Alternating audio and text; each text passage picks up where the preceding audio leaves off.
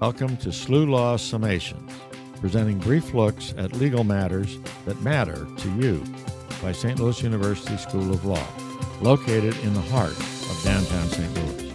Thank you for joining us for this special live recording of SLU Law Summations for our Health Law Live series. In 2020, almost 70,000 Americans died of an opioid-related overdose. It is a public health crisis that knows no boundaries, including race, wealth, or even the pandemic. In the past year, the court system has seen some massive settlements against the drug makers for their roles in this crisis. But what does this mean for families suffering from addiction now? And what does the future hold?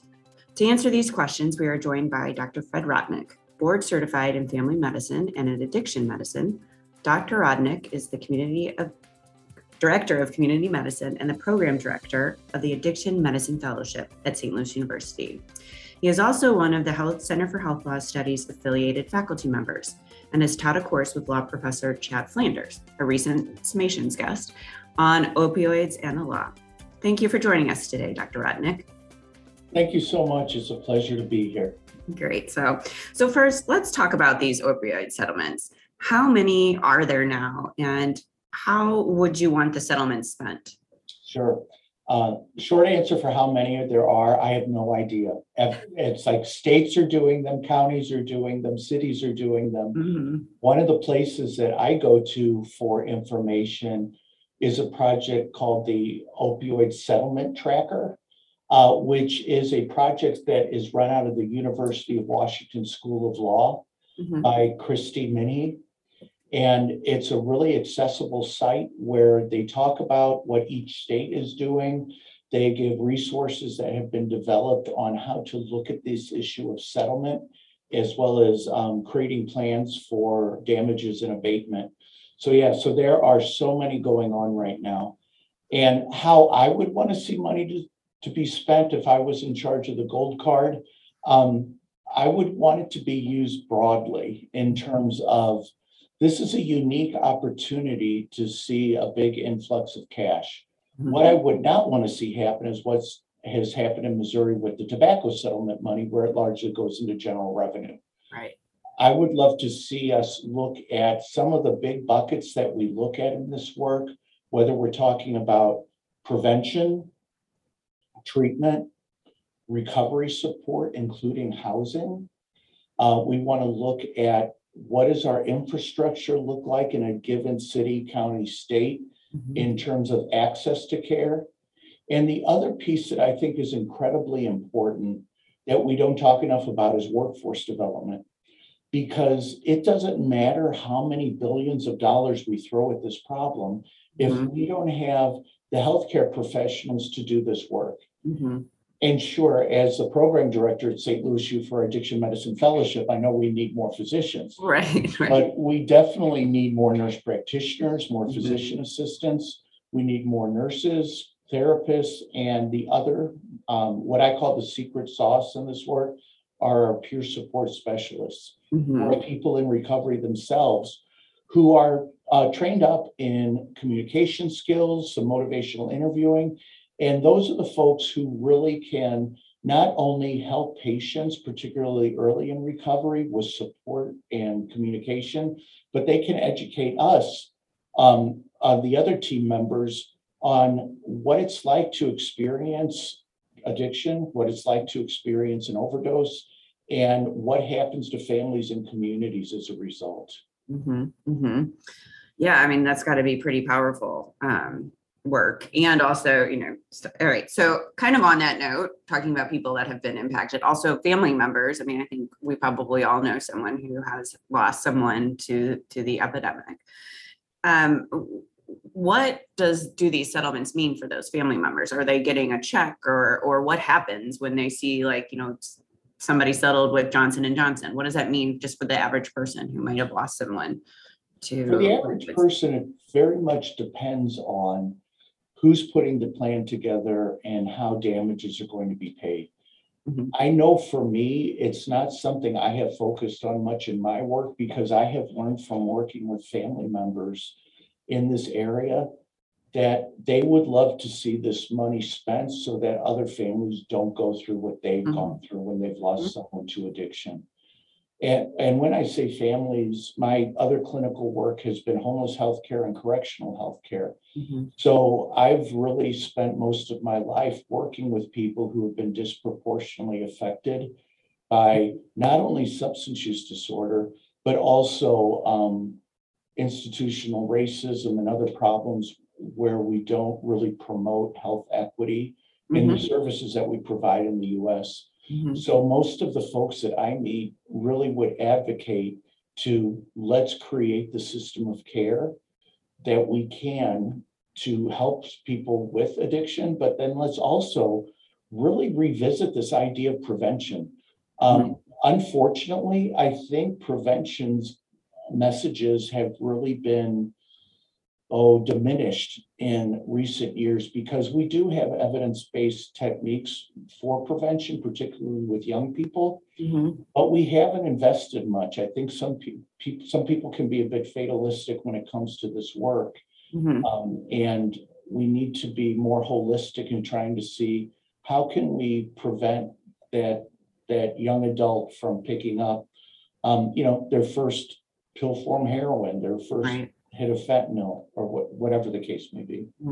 I actually just saw like a dare truck running around the other day, and I was like, I didn't even know. I feel like we did a lot back in like the 80s and 90s, and you haven't really seen like a big governmental push towards that. But that's a whole nother. Yeah, well, no, ironically, since you brought it up, I'm going to jump right on that. Traditional DARE programs have been shown to either have no effect or that young people who have participated in them start using drugs at earlier ages. Oh my gosh.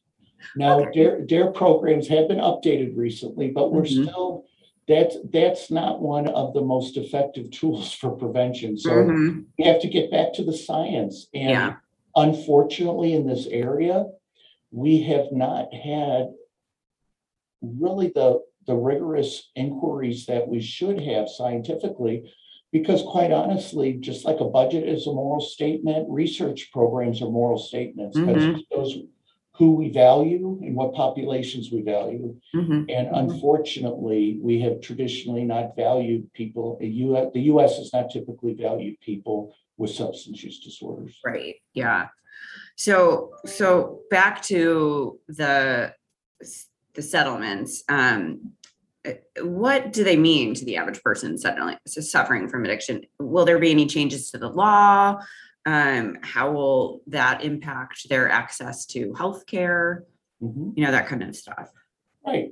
Ideally, what I'm hoping the settlement dollars will go to is more access to care, more capacity, again, back to the workforce development thing, and also faster entry into care.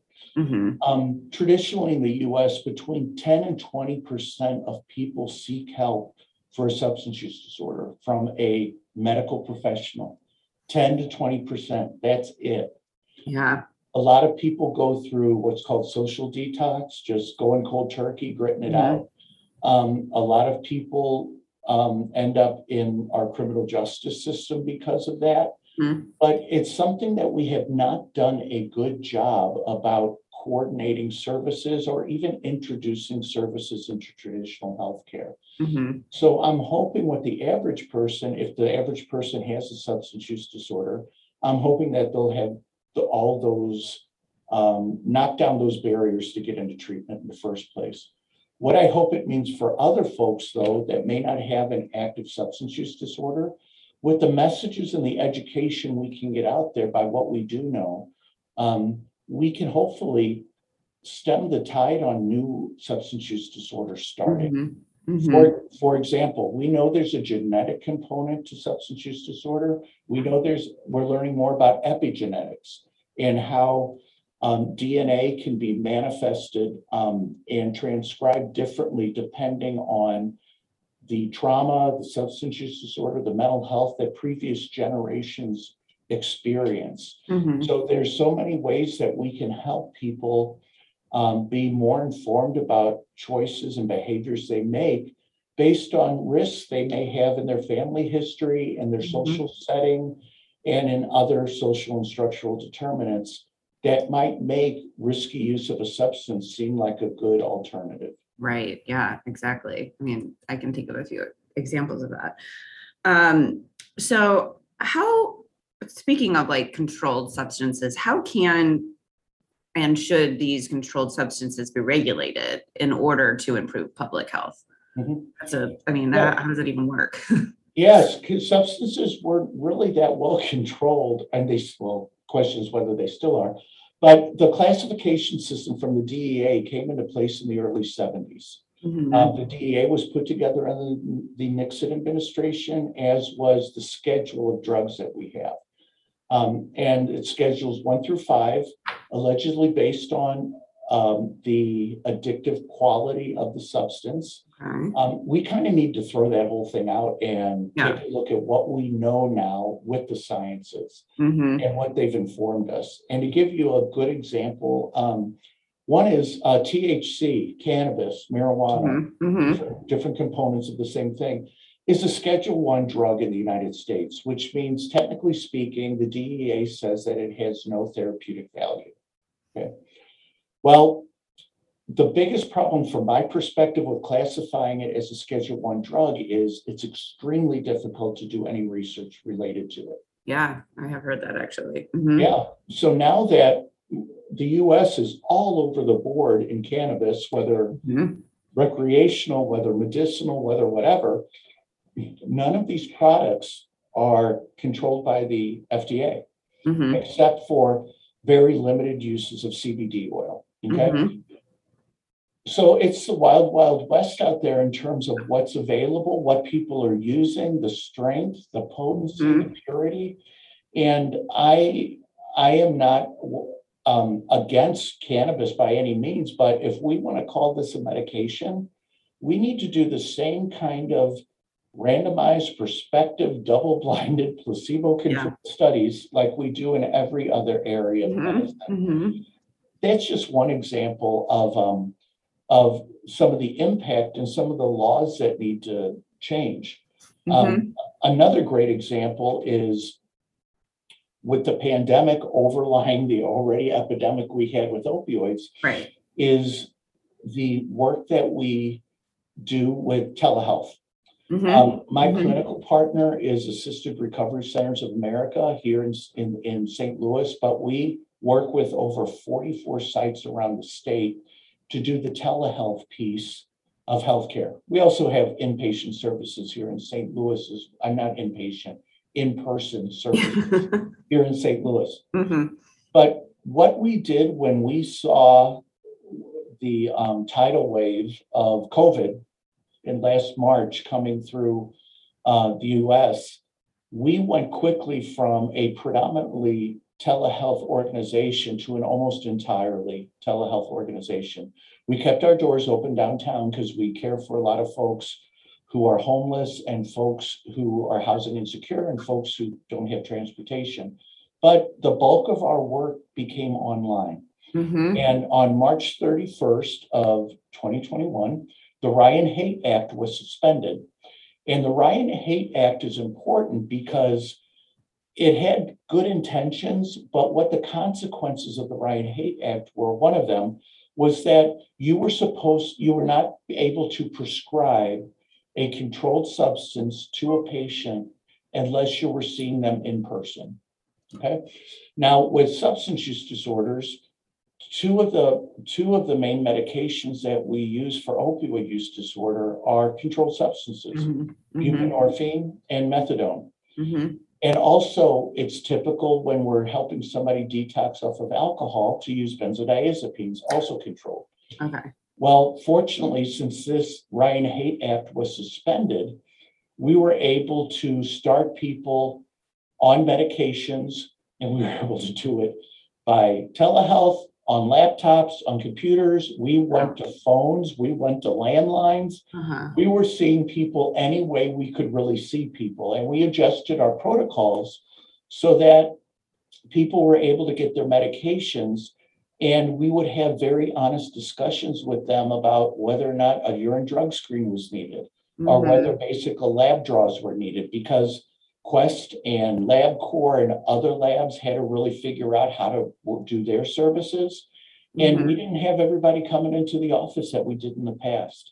Yeah. So we really, everything became a risk benefit calculation, and we developed based on that. So hopefully the Ryan Haight Act will stay suspended, as well as we hopefully will see some permanent changes in the reimbursement of this kind of work by telehealth, by telephone, and other virtual ways to visit.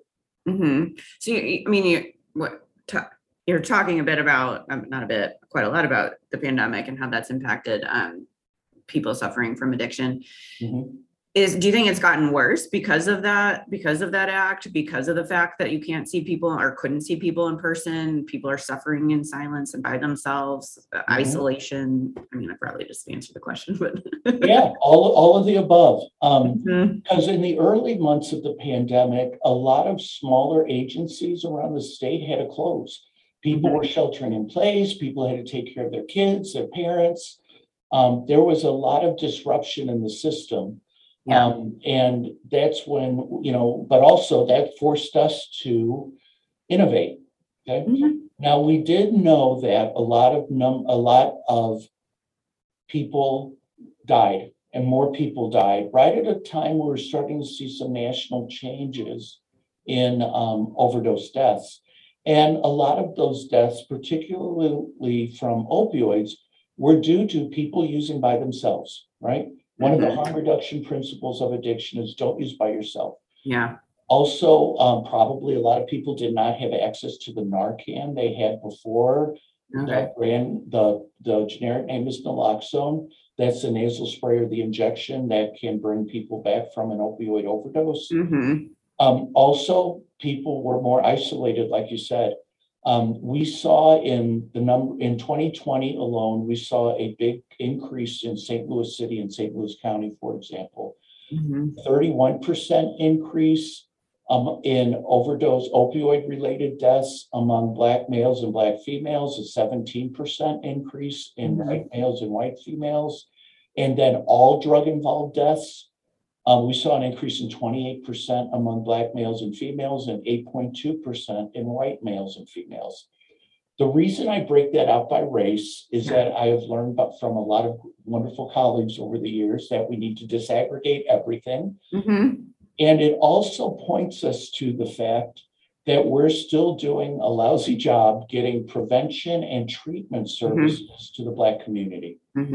We're not making treatment attractive. We're not getting it out there in ways we should. So it forces us to innovate, to look at how can we change our messaging? How do we take our lead from the community to support their work rather than thinking we know best? How do we support what local agencies, local churches, local communities, what are the things they need to promote health and flourish? Yeah, I mean, I don't think it comes to a surprise to a lot of people, a lot of your colleagues, my colleagues, that there is such a disparity. But I think it's critically important for your work to just keep to not letting that kind of fall by the wayside as we go further along to the pandemic, like keep chugging along. So to that end, what do you see in the future as it pertains to addiction and addiction treatment? Okay. I'll start with some things I would like to see happen. Or no, I'm going to start with what we just talked about with overdose deaths. Okay. Another reason overdose deaths increased, especially at least in our area, but this is happening nationally as well, is almost all heroin now is tainted with fentanyl and other synthetics, right? Fentanyl is 50 times stronger milligram for milligram than most heroin, 100 times stronger milligram for milligram than prescription morphine. Okay. Now, some of the other synthetics like carfentanil, 10,000 times stronger milligram for milligram than prescription morphine. Okay. It's literally an elephant tranquilizer. That's what it's used for, is for big animal vets to do their work. Okay. The business model around addiction, when you're now that you have semi-synthetics at your disposal, is dealers will cut their product so that they can cut something that strong multiple times with different agents and then sell it either as a synthetic or say that it's heroin, right?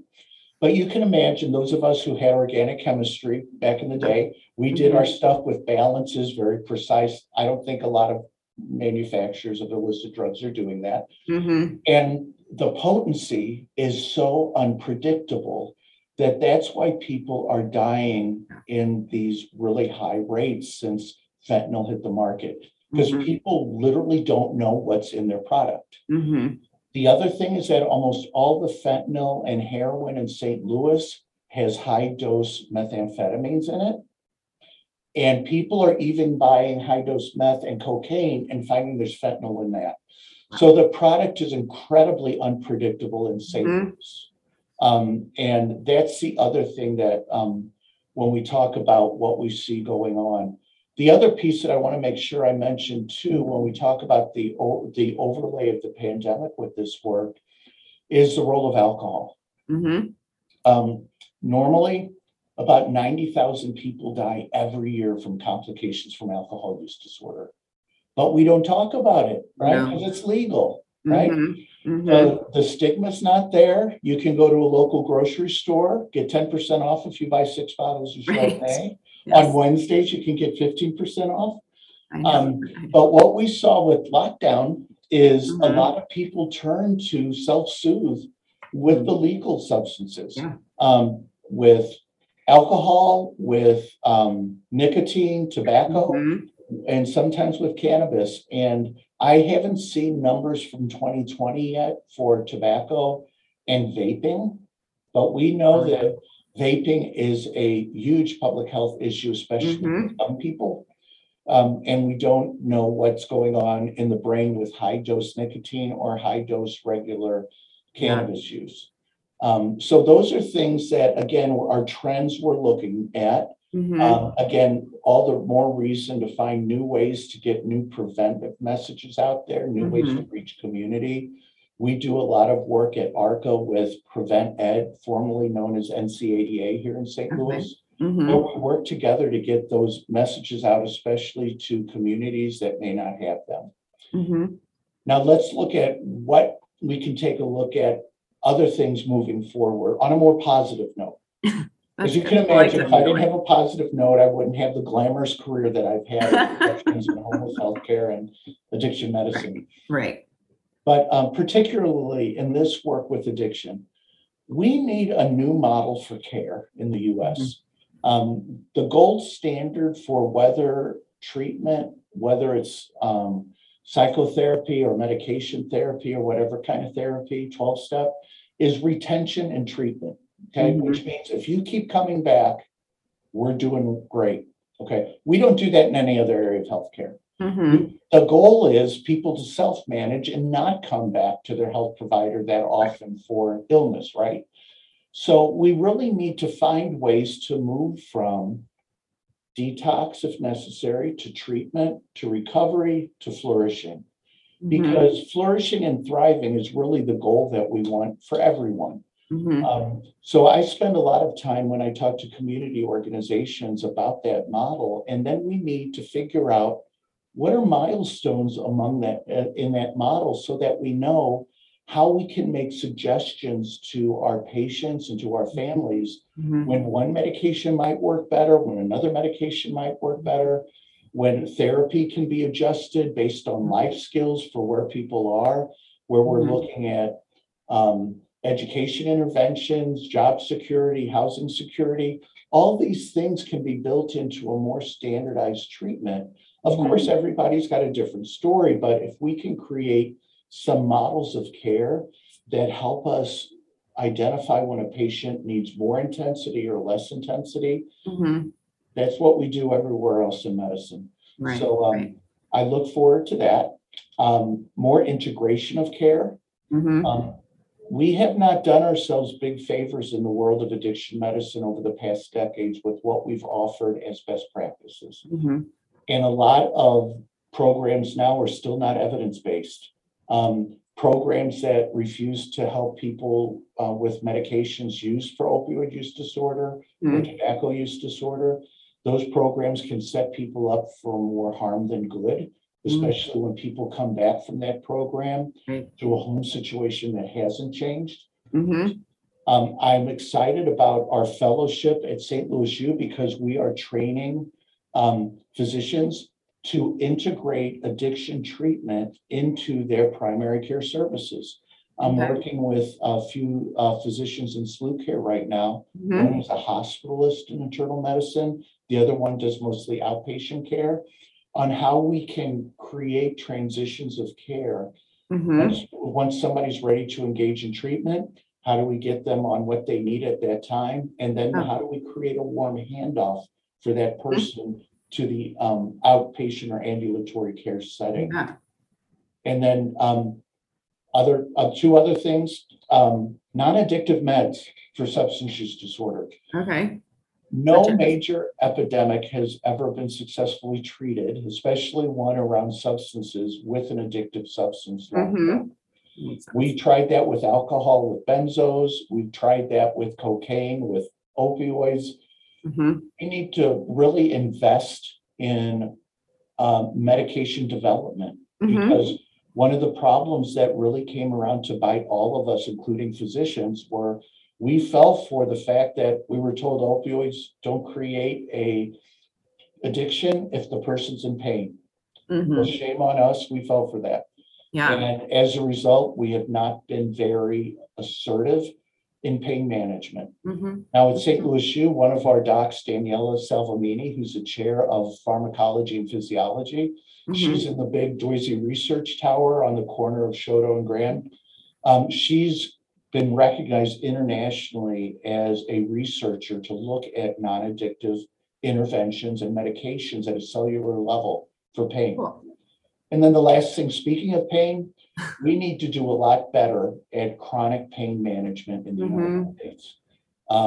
Again, we have not traditionally covered a lot of things like physical therapy, occupational therapy, massage therapy, mindfulness, other interventions. And as a result, for many of our patients, the only intervention we had was a pill. Well, chronic pain happens in a lot of the populations I work with, but it also happens as a side effect of aging. Well, we need to focus less on a pain scale and more on a functional scale, and help our patients and other people we work with be able to do the things that are important to them and help them function more effectively without reaching first for something to dull the senses and to dull. Well, that's a lot.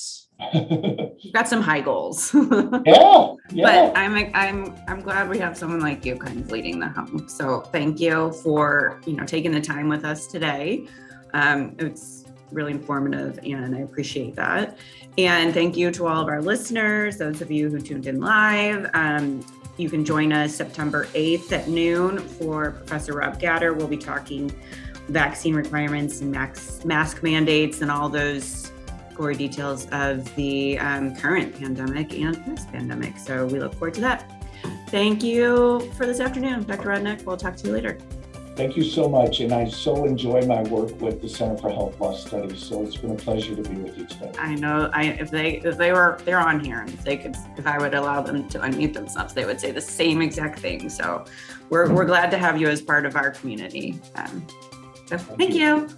Bye-bye. Thank you for joining us for SLU Law Summations, produced by St. Louis University School of Law.